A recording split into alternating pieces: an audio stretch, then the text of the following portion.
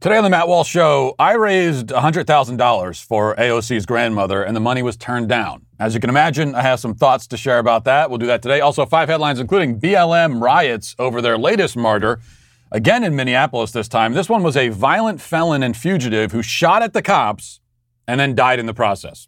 And yet we're rioting over him. Also, a prominent psychiatrist confesses her fantasies of murdering white people, and she's a psychiatrist.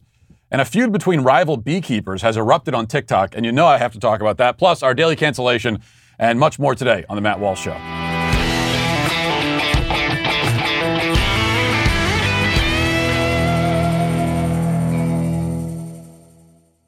Out of all the headlines to come out of the events of this past weekend, this is surely my favorite. From The Independent, it reads, right-wing blogger launches GoFundMe for AOC's Puerto Rico grandmother in latest personal attack. Actually, let me correct myself. That's not my favorite headline of the weekend. It's my favorite headline possibly of all time. And I feel that way even though it misgenders me as a blogger, which I'm not, by the way. Not anymore. Now, those who missed the show on Friday and made the good and healthy decision to avoid the internet over the weekend are no doubt extremely confused right now. So let me back up and explain this story from the beginning, and then I'll talk about the lessons that we can learn now that the saga has reached its dramatic conclusion. So it began last week when Congresswoman Alexandria Ocasio-Cortez tweeted out photographs of her grandmother's dilapidated home in Puerto Rico. Well, it was allegedly her grandmother's dilapidated home in Puerto Rico. She explained that her dear Abuela has been living in this squalor with a collapsing ceiling and buckets all over the floor to catch the rainwater ever since Hurricane Maria a few years ago. She explained that, of course, it's Trump's fault that nobody has bothered to fix Abuela's ceiling in the past 4 years. Now, I responded to her tweet reminding her that she's a wealthy and famous politician and that maybe she should take care of her own family members using the funds that she has personally available to her as a wealthy and famous politician. She responded to me, she clapped back, as the left-wing blogs put it, saying that she's worried about not just her grandmother, but the systemic injustices in Puerto Rico and society in general. And she accused me of being unconcerned, indeed totally fine with systemic injustices myself. She did not, however, promise that she would personally pay to fix her grandmother's ceiling. That was a noticeable omission in her response. So, a day later, I launched a GoFundMe campaign to repair and save Abuela's home. If AOC is not going to help her family members and is going to wait around for the government to fix the problem, then I felt it had fallen to me to do what AOC would not or could not do. I'm not judging her, though. I just want to be clear. She did just buy a new Tesla, and those monthly payments can be pretty steep. She also has 2 apartments, and she's making payments on those, so she's got her money tied up and all that. And so, I should probably explain that to Abuela and said, listen, Granny, I'm sorry. I got the 2 apartments. I got the Tesla. You've got buckets, right, for the rainwater. You'll be fine. Just make sure you change those things out every couple days. Now, right after starting the campaign, I, of course, reached out to AOC personally, both on Twitter and through email, to try and coordinate with her to make sure that the funds made it to her Abuela. She didn't respond to my messages. Indeed, she never publicly or privately acknowledged the fundraiser at all. Least of all did she thank me for it. I can't say I was surprised by that, but I also can't say that my feelings weren't hurt. I'm a very sensitive and emotional guy, as you know, and that cut me pretty deep. And yet, the fundraiser marched on. I wasn't doing this for personal accolades. I was only partially doing it for personal accolades.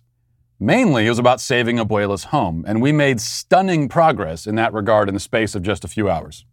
Many prominent people in right-wing media, including all of the hosts here at the Daily Wire, as well as Steven Crowder and Dave Rubin and others, all joined the effort. And in the space of 10 hours, get this, we raised $100,000 in 10 hours. Now think about that. $100,000 in 10 hours. AOC couldn't apparently raise any money for her Abuela in 4 years. We raised $100,000 in an afternoon on a Friday. It was inspiring. It was tremendous. We were arguably the most successful charity troll campaign of all time. It also might have been the only charity troll campaign of all time. But then things took a turn. Around 10 o'clock on Friday night, I just gotten back from dinner with my wife, and I went to check the GoFundMe page, only to find that the donations had been turned off. Now, it said on the page, and this is what confused me, it said that donations had been paused, quote, by the organizer. But I thought I was the organizer, and I didn't pause them, so that seems sort of strange. Then a short time later, I received this email from the GoFundMe Trust and Safety team. This is what I read. This is what it said. I'll read it to you. It said, and pay close attention to the language they use here. Dear Matt, we are in touch with the beneficiary's family, and they have made clear that they will not be accepting the funds raised. When a beneficiary doesn't want to accept the funds that have been raised on their behalf, it is standard practice to turn off donations, then refund all donors. We recommend posting an update on the fundraiser to let your donors know that they will be fully refunded within the next couple of days. They'll also receive an automatic message from GoFundMe informing them of their refund. They will get 100% of their donation back 3 to 7 business days after the refunds are issued. Please let us know if you have any questions. And they did issue the refunds. I put $499 into the campaign to kick things off, which happens to be the monthly lease payment for a Tesla. We just chose that amount randomly. And I got the refund yesterday. I didn't want it. I'm sorry, Abuela. I tried. As far as questions, I do have some. Did Abuela herself turn down the money? It says the beneficiary's family turned it down, but we weren't raising money for her family. They have quite enough, it would seem. Like the Tesla, the 2 apartments, we were raising money for her. Since when can the family of a beneficiary shut down a fundraising campaign? And more importantly, why did they shut it down? AOC showed us pictures of her Abuela's home nearly falling apart. By the looks of it, she was living in a crumbling shack and had been living like that for years. We raised enough money to not only fix her house, but change her life. And we did that in 10 hours. Imagine if it had gone on for another 2 or 3 days. I mean, we could have raised $1 million easily. We could have. And that could have gone to Abuela, and then they could have fixed up her home, made it perfect. And then they could have taken the rest of the money if they wanted to, because it'd be their money, and they could have given it to a charity in Puerto Rico to help other people. We could have fixed up the entire neighborhood with that money. And it was turned down. This is real money. Okay, the money was not a joke. It's really there. The fact that someone in Abuela's family turned down the money seems to indicate one of 2 things. Either AOC would rather let her own loved ones suffer than accept help from conservatives, and not just her loved ones, again, but the whole community. The whole community could have benefited from this. Or, and this is the other really scandalous possibility, and I don't know if this is true or not. The other possibility is that she misled the public about Abuela's living conditions. Were those pictures actually current photos of Abuela's home? Was it all a ruse? I don't know. I mean, she does seem to have a history of kind of exaggerating her own personal trauma and perhaps that of those close to her. I don't know. Maybe we'll never know. But either way, whatever the explanation, whatever motivated Abuela's family to shut down the fundraiser while not saying a word about it publicly, the truth is unflattering to AOC, to say the least. We certainly exposed something through this effort. We can only speculate as to what exactly that is. And honestly, I am tired of AOC and people like her constantly using emotional blackmail and supposed personal trauma to score political points and silence opposition. We called her on it this time in a big way, and I can guarantee you she regrets ever bringing Abuela into the conversation. If that's all we achieved in the end, then I'd say it was more than worth it. But we achieved more than that. We proved another important point. Tragedy and misfortune are often exploited in order to push for government action. And we're made to believe that only the government can address these sorts of problems. But we addressed the problem and could have solved it in just one day through private action. And I have to keep stressing, I cannot stress enough, $100,000 in 10 hours. We could have gone to $1 million easily. And how far could that money have gone? Not just for Abuela, but for the whole community, if they had chosen to share it. There's a lesson here for those who are willing to learn it. Finally, most of all, we proved that I am one of the world's leading philanthropists. I'm like Bill Gates, except without the sex parties or the $100 billion. So I guess I'm not like Bill Gates at all, come to think of it. But I will now be throwing my hat into the ring for a Nobel Peace Prize. I'm not sure if that's how it works exactly, but I would like to announce that I'll accept the award if it's offered to me. And I think we can all agree that I'm deserving, especially because the award means absolutely nothing these days anyway. So you might as well give it to a guy who trolled a politician by raising $100,000 for a grandmother. Why not?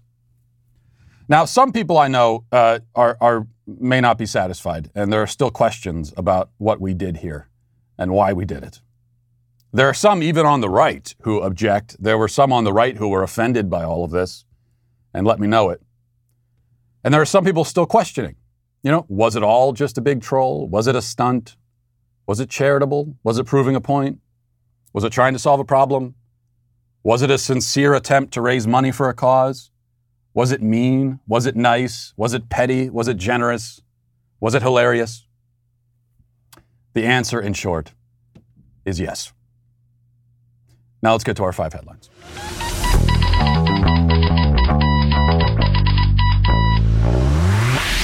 Now, word from our good friends over at Charity Mobile. Look, Charity Mobile is the pro-life phone company, and they're a pro-life phone company because 5% of your monthly plan price goes to the pro-life, pro-family charity of your choice, which is great because it shows that at least there's one company. They're not the only one, but it's unfortunately a minority of companies out there that really are on our side in the culture and fighting for the same causes that we are. And when you find a company like that, it really is important to support them.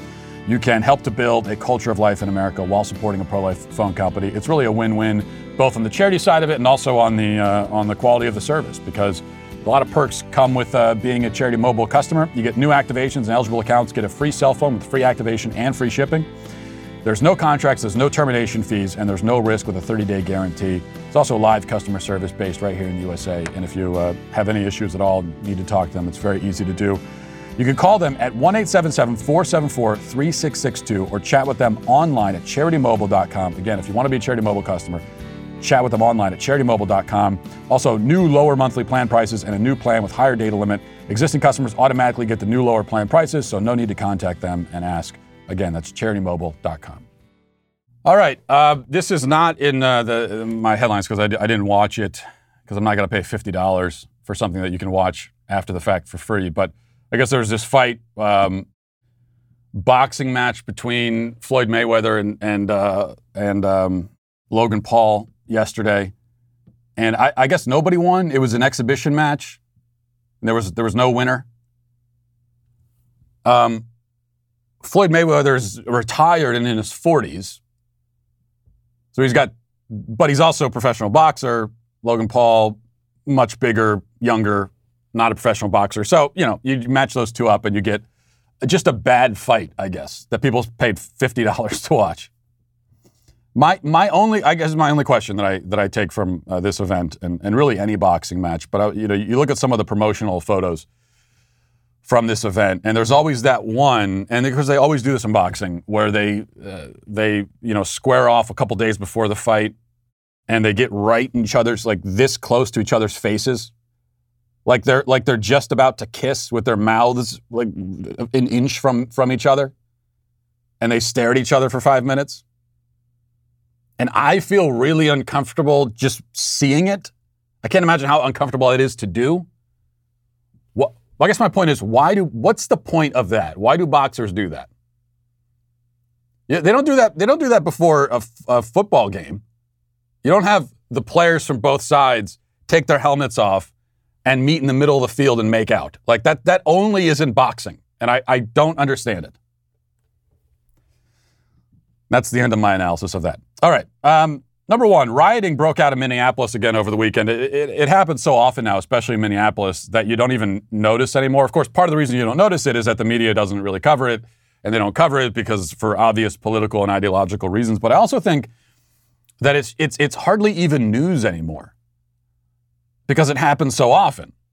Not to give the media an excuse for not reporting, because they should, but at the same time, I think everyone almost has the same attitude of, oh yeah, BLM is rioting again.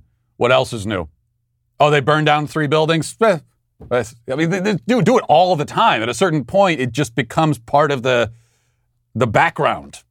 And it shouldn't be, but that's what it becomes because they're allowed to do this over and over again for months and years on end. But that's what was happening. And this time, the martyr of choice is a guy named Winston Bougie Smith. As far as you know, Bougie is his real middle name. It's not a nickname. I could be wrong about that. But this is from Fox 9. Let me read a little bit of the report to you.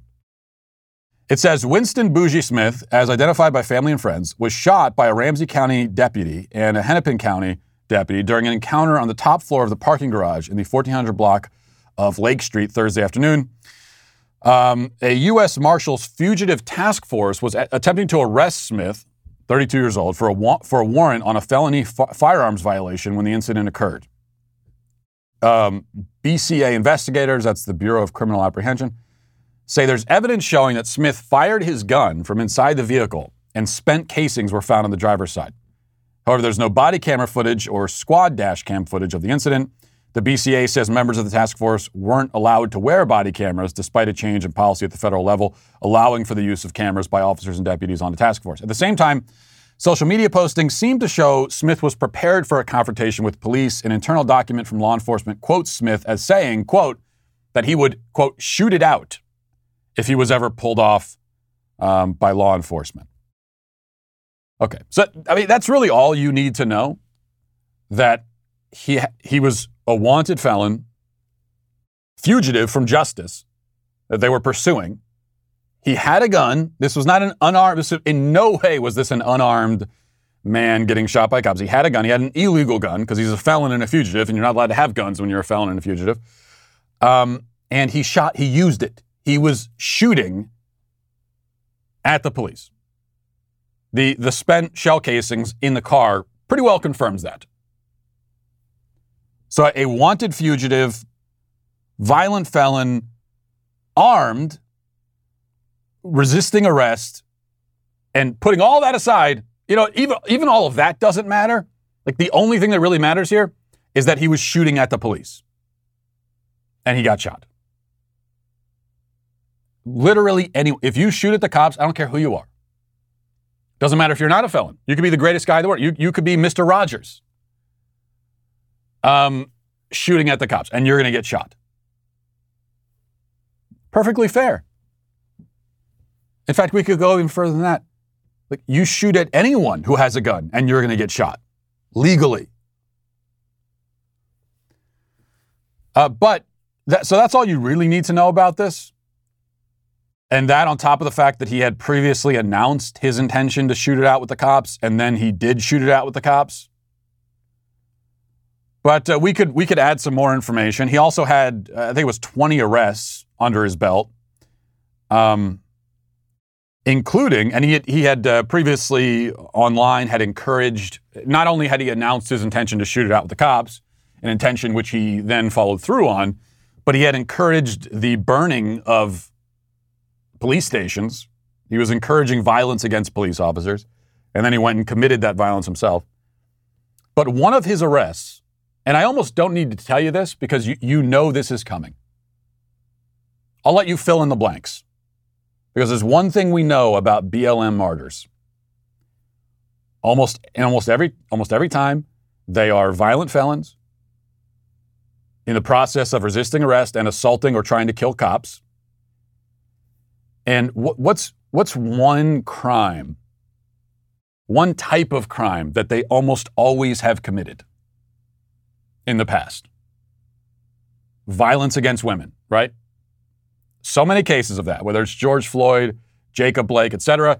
And that was the case here too.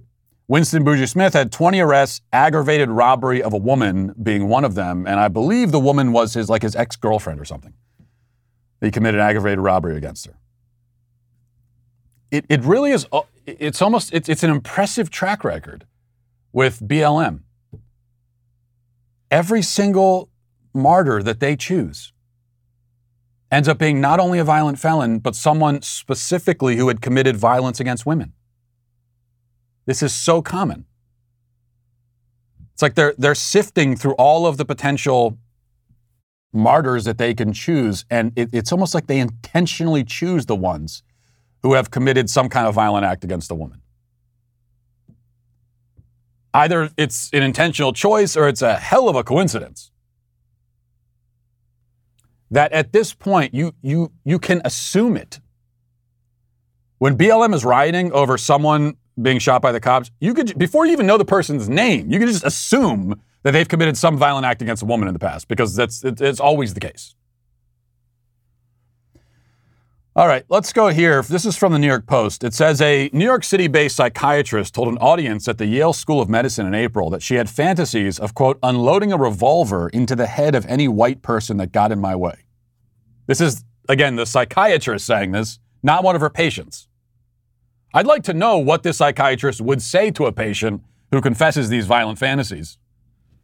I guess she would say, oh, yeah, me too. That's completely natural and normal. Dr. Aruna Kilanani, we'll just call her, spewed the race-hating virtual remarks in which she also said she'd walk away from the shooting with a bounce in my step and that white people make my blood boil and are, quote, out of their minds and have been for a long time. She said all that at the Ivy League institution's Child Study Center on April 6th. Audio of the talk, which we'll play in a second, was posted on the Substack online platform of former New York Times opinion writer and editor Barry Weiss on Friday, along with an interview of Kilanani conducted by writer and podcaster Katie Herzog. A flyer promoting the talk and posted online by Weiss titled the lecture, quote, The Psychopathic Problem of the White Mind, and included learning objectives such as set up white people's absence of empathy towards black rage as a problem, and understand how white people are psychologically dependent on black rage. What the hell does any of that mean? I have no idea, but we have some of the audio from the talk, and maybe that'll be explained in this. Let's listen. White people make my blood boil. Around 5 years ago, I took some action. I systematically, I'm going to do, white ghosted most of my white friends, and I got rid of a couple white BIPOCs that snuck in my crew too. I stopped watching the news. Once I started, I couldn't stop. I had less than 1% left. It was also public service. I had fantasies of unloading a revolver into the head of any white person that got in my way, burying their body, and wiping my bloody hands as I walked away relatively guiltless, with a bounce in my step. Now, I have no idea why it sounds like that audio was recorded on with a toaster oven or something, but you can hear her say it there. And one thing is, not that this really matters at all, but from her tone of voice and everything, it sounds to me like these are prepared remarks. So when you first hear about this, you think, okay, was this an off-the-cuff thing and she was having a bad day and she said this, she was having a psychotic break in the middle of, not that would excuse it, but you think maybe that's what happened. No, this seems like prepared remarks, which when you think of the title of the talk is The Psychopathic Problem of the White Mind. I mean, there's some irony there, right? Oh, the white mind is psychopathic, not you. You're talking about fantasizing about blowing their brains out for their race. But these are prepared remarks, it seems like. So she typed this out. She sat there and typed out, yes, I have a fantasy of unloading a revolver in the head of any white person that gets in my way. And she feels, what does this tell you? Not only that we have a psychiatrist speaking, obviously with some prominence, she's speaking to an audience at the Yale School of Medicine. So she's in a teaching capacity as well. But a psychiatrist who feels this way, personally. What does that tell you? And what does it tell you that she feels so comfortable talking about this and sharing these viewpoints? She knows. Now, there was obviously at least one person listening who didn't approve, and that's why they took out their toaster oven and recorded it. But she knew that almost everyone in the audience would agree with her, white or not. This isn't mild anti-white racism, which would be bad enough. Okay? This isn't like I get annoyed at white people sometimes. This is, I want to kill them. I fantasize about murdering them. And I would walk away with a bounce and I would be happy. If you've ever had a fantasy like that, really fantasized about actually killing blowing someone's brains out, and you felt that you would be happy after doing it, then you've got some deep spiritual and psychological problems. I don't really care who the person is, but you're having this fantasy about an entire race of people. This is like genocidal, murderous bigotry and racist rage that she has towards an entire group of people. And these are also people. How many actual white people have gone in to consult this scumbag, this racist scumbag? How many white people have been lying on the couch there consulting her while she's just seething with rage? Maybe eyeing the revolver she has locked in the corner of the room and thinking, is this the time? Should I do it now? This is really disturbing. Needless to say. I would hope it's needless to say. But what we have to understand is that this stuff, and I think this isn't discussed enough. It's discussed by me, but I don't think it's discussed even by conservatives and discussed in the general culture enough, that this stuff is deeply ingrained in the psychiatry and psychology fields. Critical race theory, gender theory, all of this far left, militant, radical leftism, deeply ingrained in these fields. Now, we hear, as conservatives, we know about CRT and gender theory and everything in the schools. We know it's a problem there in academia. We talk about how it's a problem in media. But it is probably even more deeply ingrained in the psychiatry and psychology fields. And these are people who have access to very vulnerable minds. They've got patients coming in who, that's why they're there. They're mentally vulnerable. And now they're being subjected to brainwashing from these militant wackos. That's why, and people don't like it when I say it, but this is why I would be very, very wary of consulting a psychiatrist or a psychologist at all. I'm not saying you can't trust any of them. I'm not saying you should never consult them. I'm just saying I'd be wary. I'd be very cautious about it. And you got to really do your due diligence before you pay these people hundreds of dollars to hear your problems. Some of them, a good number of them, are not just far left wackos, but this is pure evil. And once again, the pure evil that she felt perfectly comfortable expressing to a room of her peers. Comfortable for a good reason, because most of them feel the same way. So I don't know, if you were thinking you needed to see a psychiatrist before you do, if I were you, before I did it, I'd be doing a lot of research. I'd be getting referrals. I'd find someone I trust who's already met with that person, and I would talk to them to get some insight first. You just got to be very careful. Same way we should be very careful, what school you send your kid to, because this stuff is there and is so deeply ingrained in the school system. All right. Number 3, this is from the New York Post. It says a Texas mom was arrested for allegedly posing as her 13-year-old daughter for nearly a whole day of middle school, according to a report. Casey Garcia allegedly slipped into the unnamed school in San Elizario, dressed as the teen as her own daughter, complete with a hoodie, a backpack, and a face mask, to prove a point about lax security.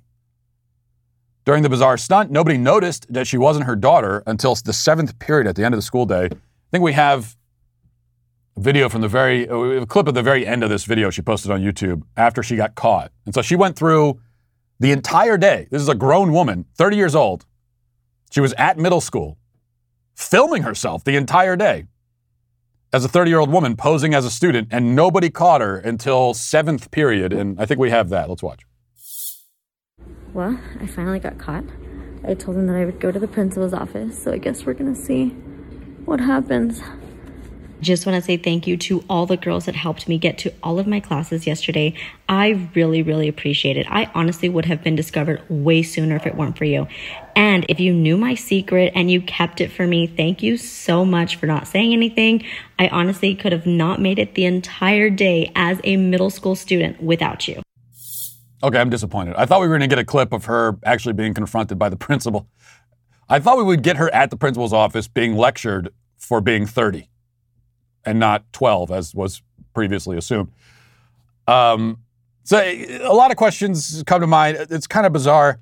I don't know exactly what point. I guess she says her point was about the lax security at the school, which she does expose. That is very concerning, that a grown adult who's not a student could hang out there. And even in the video, she interacts with teachers, talks to them. She goes to her classes. She's sitting in the lunchroom, walking the hallways, and nobody notices. So there is something to be said there about the lax security. But I think what this is really a story about, it's a story about the face masks that these kids are still in many schools, especially in, where was this, in California? In many schools, these kids are still being forced to wear the face masks for no reason. The pandemic is over, by the way. Okay, we got through it. The pandemic is over. And no reason to be wearing the face mask for all the reasons we've discussed. There never really has been a good reason for kids to wear them, considering kids are not a high-risk group. But they're still forcing kids to wear the face masks. And what that means is that the adults and the teachers, the people that are in charge, they don't even know who these kids are. They can't identify who any of these people are walking the hallways. That's how you end up with a grown woman sitting in a classroom all day and nobody notices. What does that tell you about the face mask thing? Think about it. There are kids.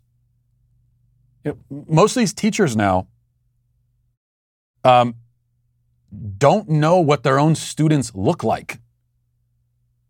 Think about how insane that is. And that's why they can't differentiate a student from a 30-year-old woman.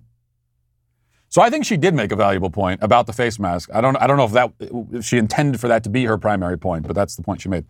All right, before we get to reading the comments, I have to talk about this because it is a story tailor-made for me in so many ways, because it involves TikTok, and you know I love TikTok, and it also involves beekeeping, which, you know, that's a passion of mine, even though I currently right now don't keep any bees because we moved and I couldn't bring the bees with me, but still, I'm a beekeeper in my heart, I think. So this is from NBC News. It says a TikToker has gone viral for accusing a beekeeping influencer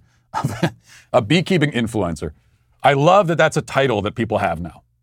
And that's what I wish. I'm not a blogger, okay, independent. I'm a beekeeping influencer. So next time, make sure you put that in your headline. A TikToker has gone viral for accusing a beekeeping influencer of misleading viewers about how she handles bees and for promoting bad practices when handling a hive. TikTok user LA Honeybee Rescue claims that Erica Thompson, who goes by Texas Bee Works on TikTok and has 6 million followers, is improperly handling bees in her videos and setting a dangerous precedent. So this is a really popular thing on TikTok, apparently. A lot of people watch these beekeeping videos. And we'll show you one just as an example. Here's Erica Thompson, very popular beekeeper on TikTok. Had no idea that was a thing, but it is. And let's watch one of the videos and then we'll talk about the problems with it. I got a call to remove bees from one of the weirdest places ever, this toilet. The bees had been living in the tank of this toilet for years, and they filled the entire space with comb and had no room left to grow. So I got to work removing the hive. Everything I removed from the original hive was safe for the bees to have in their new home. Here's what the comb looked like. This piece had honey at the top, pollen below, and brood on the bottom. I spent a lot of time carefully removing each piece of comb. This was a happy and healthy colony of honeybees, and they were not stinging me at all. After I removed all of the comb, the toilet was still full of bees, which told me the queen was in there. Suddenly, I saw her crawling up the side of the tank. I put her in a clip to keep her safe, and I placed her in the new hive. Then I made a little bee bridge that led straight to the queen so the bees could easily get to their new hive. It worked and the bees marched right in. After the bees started to recognize the bee box as their new home, I closed up the hive, I waited for the colony to move into the box, then we drove home and it was another great day of saving the bees. Okay, so she followed good proper protocol there, I will say. And By the way, it would be a hilarious prank for someone to actually sit on that toilet not knowing it's filled with bees. Of course, the toilet's outside, and there's bees buzzing all around it, so I guess you'd probably know ahead of time. But there are some problems, okay? Far be it from me to criticize, but she's handling the bees. She doesn't have any safety equipment on at all. And in fairness, people that are very experienced beekeepers, a lot of times they won't wear all of the equipment.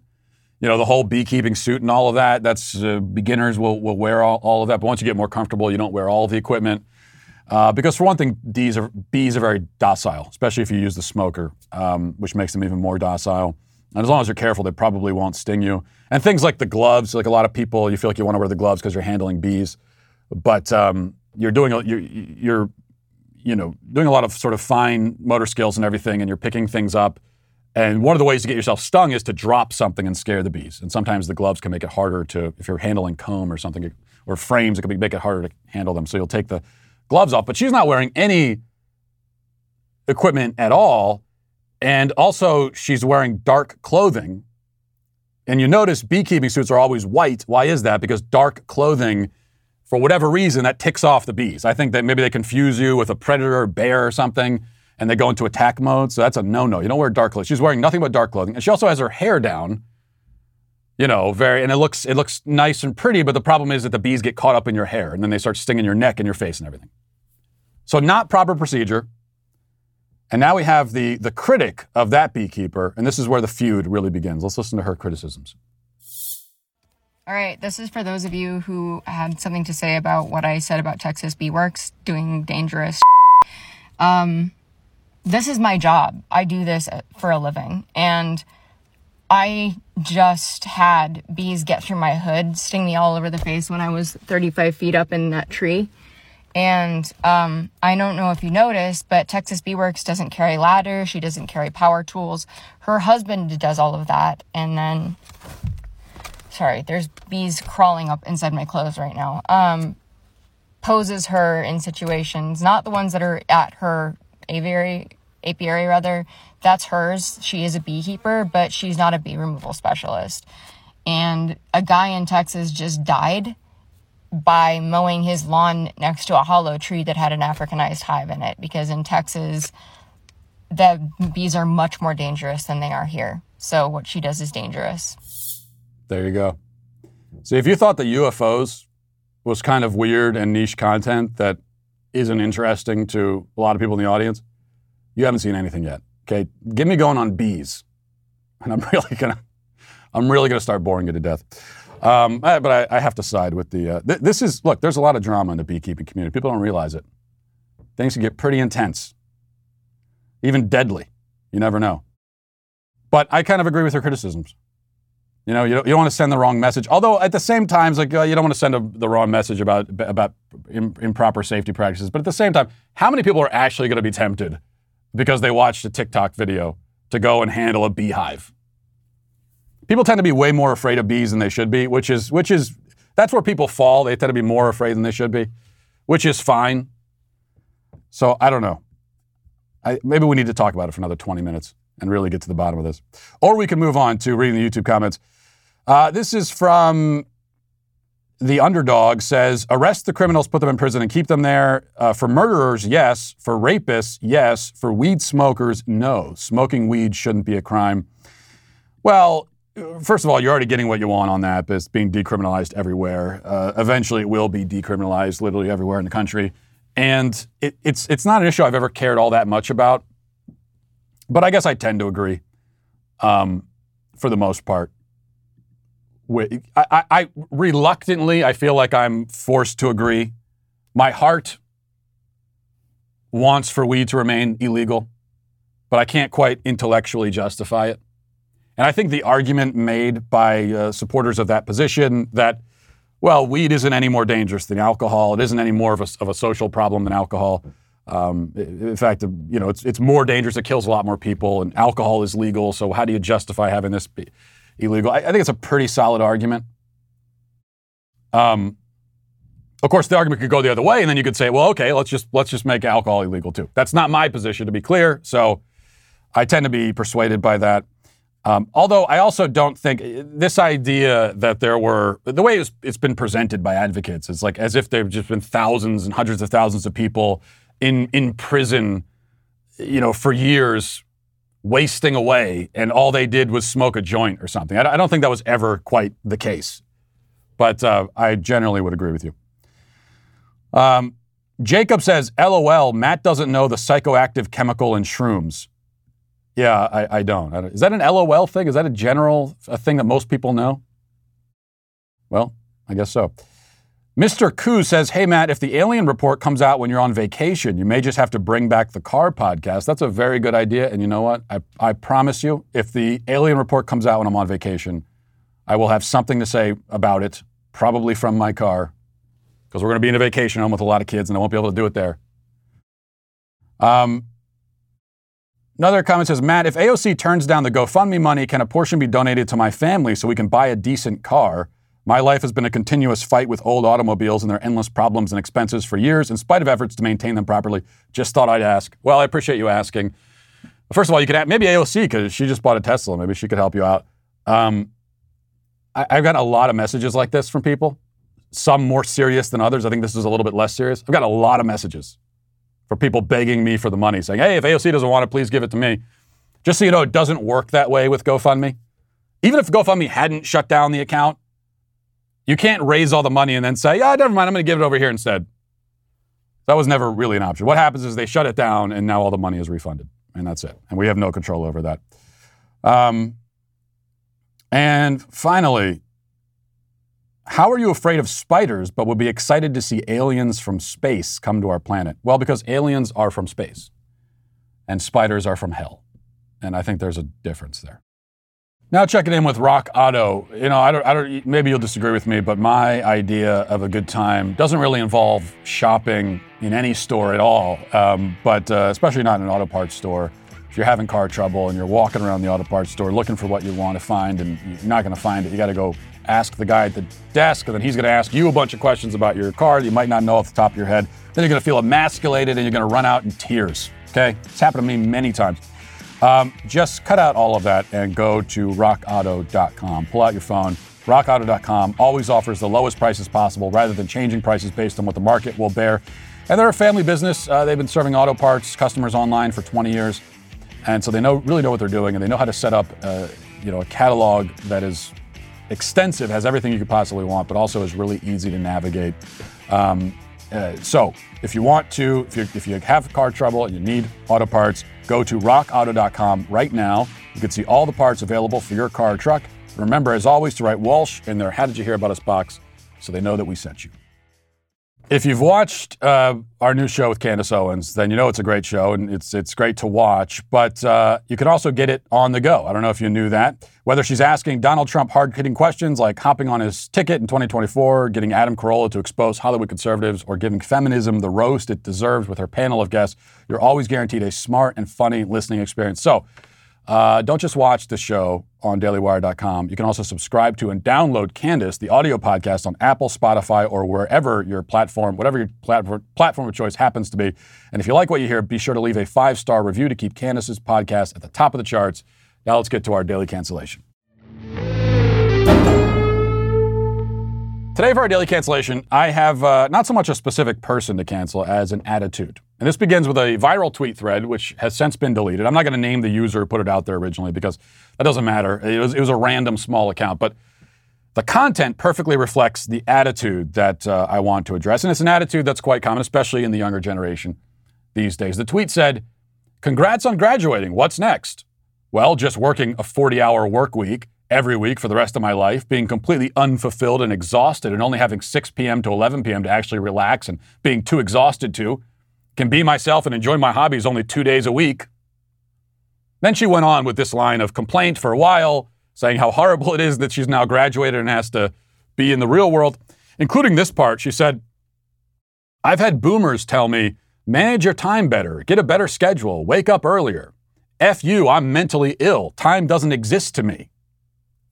Now, I confess I was not previously aware of a mental illness that turns you into a trans-dimensional being who exists outside of time, but I'm sure that's probably in the DSM somewhere because everything else is. Anyway, this criticism of the standard 9-to-5, 40-hour work week is, as I said, pretty standard. It's lots of people, especially younger people, feel this way. And I suspect it's one of the reasons that there's a shortage of workers right now, which is crazy when you think about it, because last year we saw a record number of jobs lost. Record number. I mean, millions of people losing their jobs. This year, as things are opening up again, somehow companies are having trouble finding people willing to take the positions they're offering. Now, obviously, that has plenty to do with the fact that our government is paying people to stay home, but it's also indicative of this general idea believed by many people that normal jobs are beneath them, not worth their time. They are owed something more than that, better than that. They don't want to be one of the rubes out there in the rat race, punching the clock, making a measly paycheck, and so on. Now, to begin with, we should say that 40 hours a week, just so you know, and I don't mean to scare you if you're just getting out of high school or college right now and getting into the working world, 40 hours a week isn't that much. If you only work from 9 to 5 and you don't have to bring your work home with you and you always get your weekends off, then consider yourself blessed.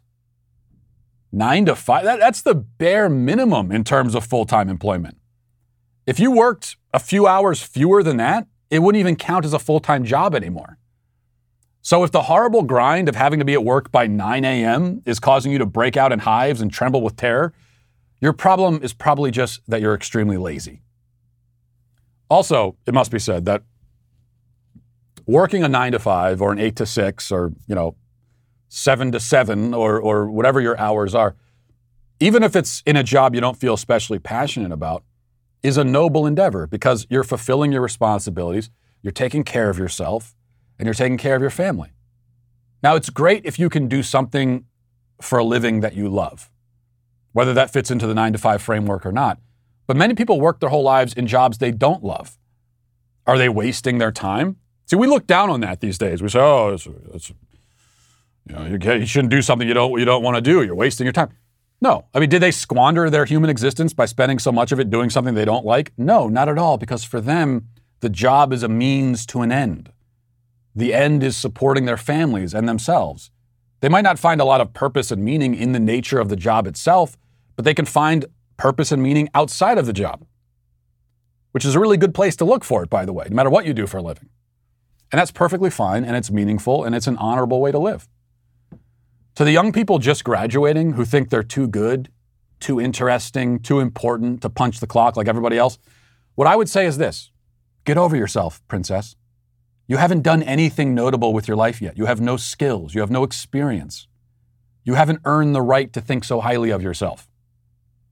But what about people who, not through a sense of self-importance, but due to their own unique passions and preferences, would simply prefer to do something different with their lives, would like to go a different way, rather than becoming an employee for some company and putting in their 40 or 50 hours every week? Well, to those people, I say, go for it. Blaze your own trail.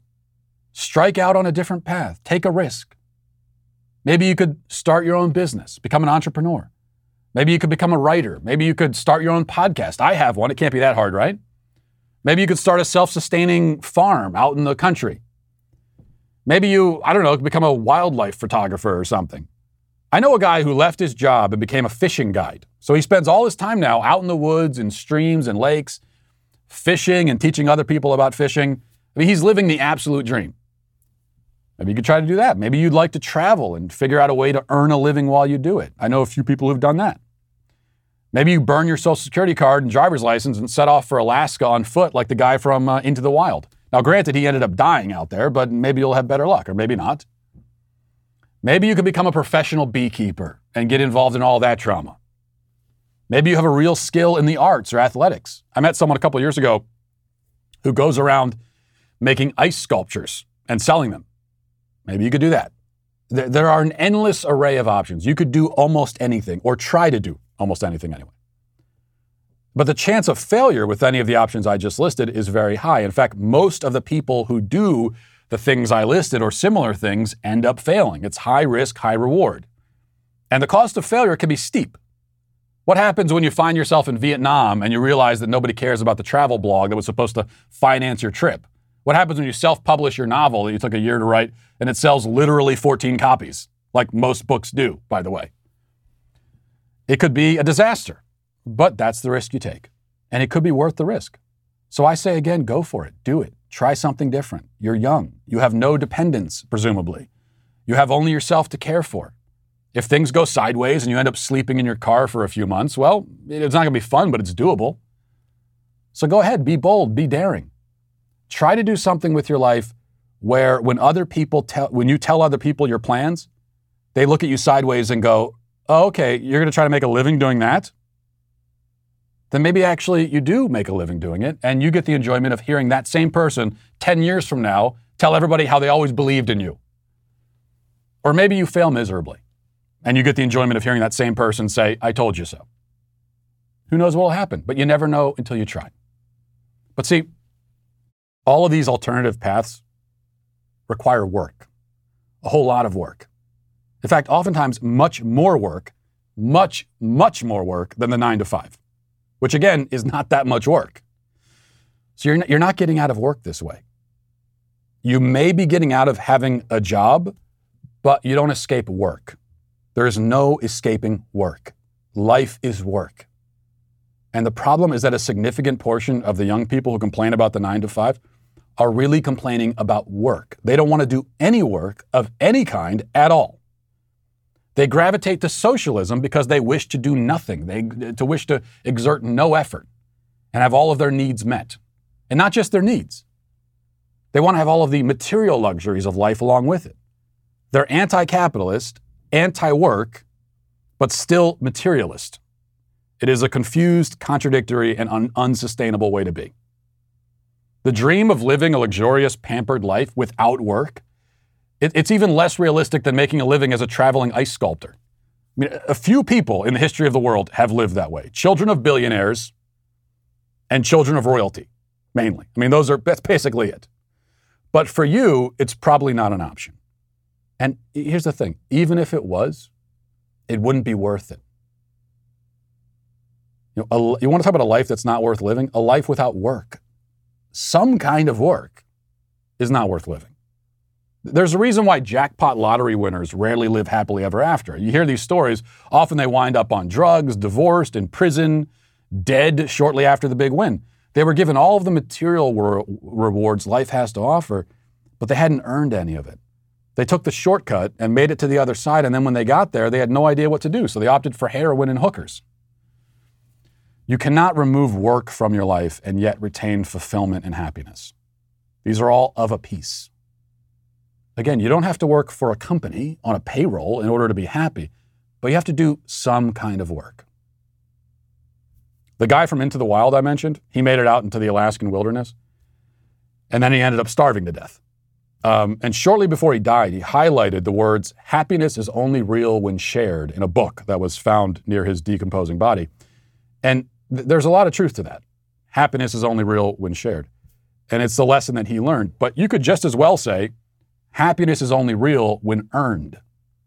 So if you want to have a happy and fulfilled life, and that's what everybody wants in the end, then you have to work for it, one way or another. And so that is why that random girl on Twitter is canceled. I don't know who else to cancel. We'll get to the end of this thing, so it's just going to be her, I guess, unfortunately. And we'll leave it there for today. Thanks for watching. Thanks for listening. Have a great day. Godspeed.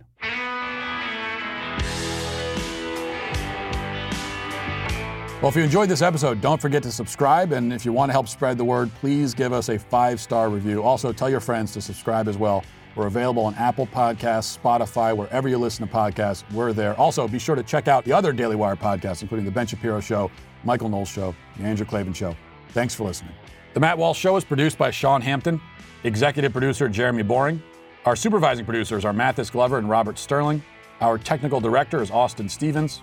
Production manager Pavel Vodosky. The show is edited by Sasha Tolmachov. Our audio is mixed by Mike Coromina. Hair makeup is done by Nika Geneva. And our production coordinator is McKenna Waters. The Matt Walsh Show is a Daily Wire production. Copyright Daily Wire 2021.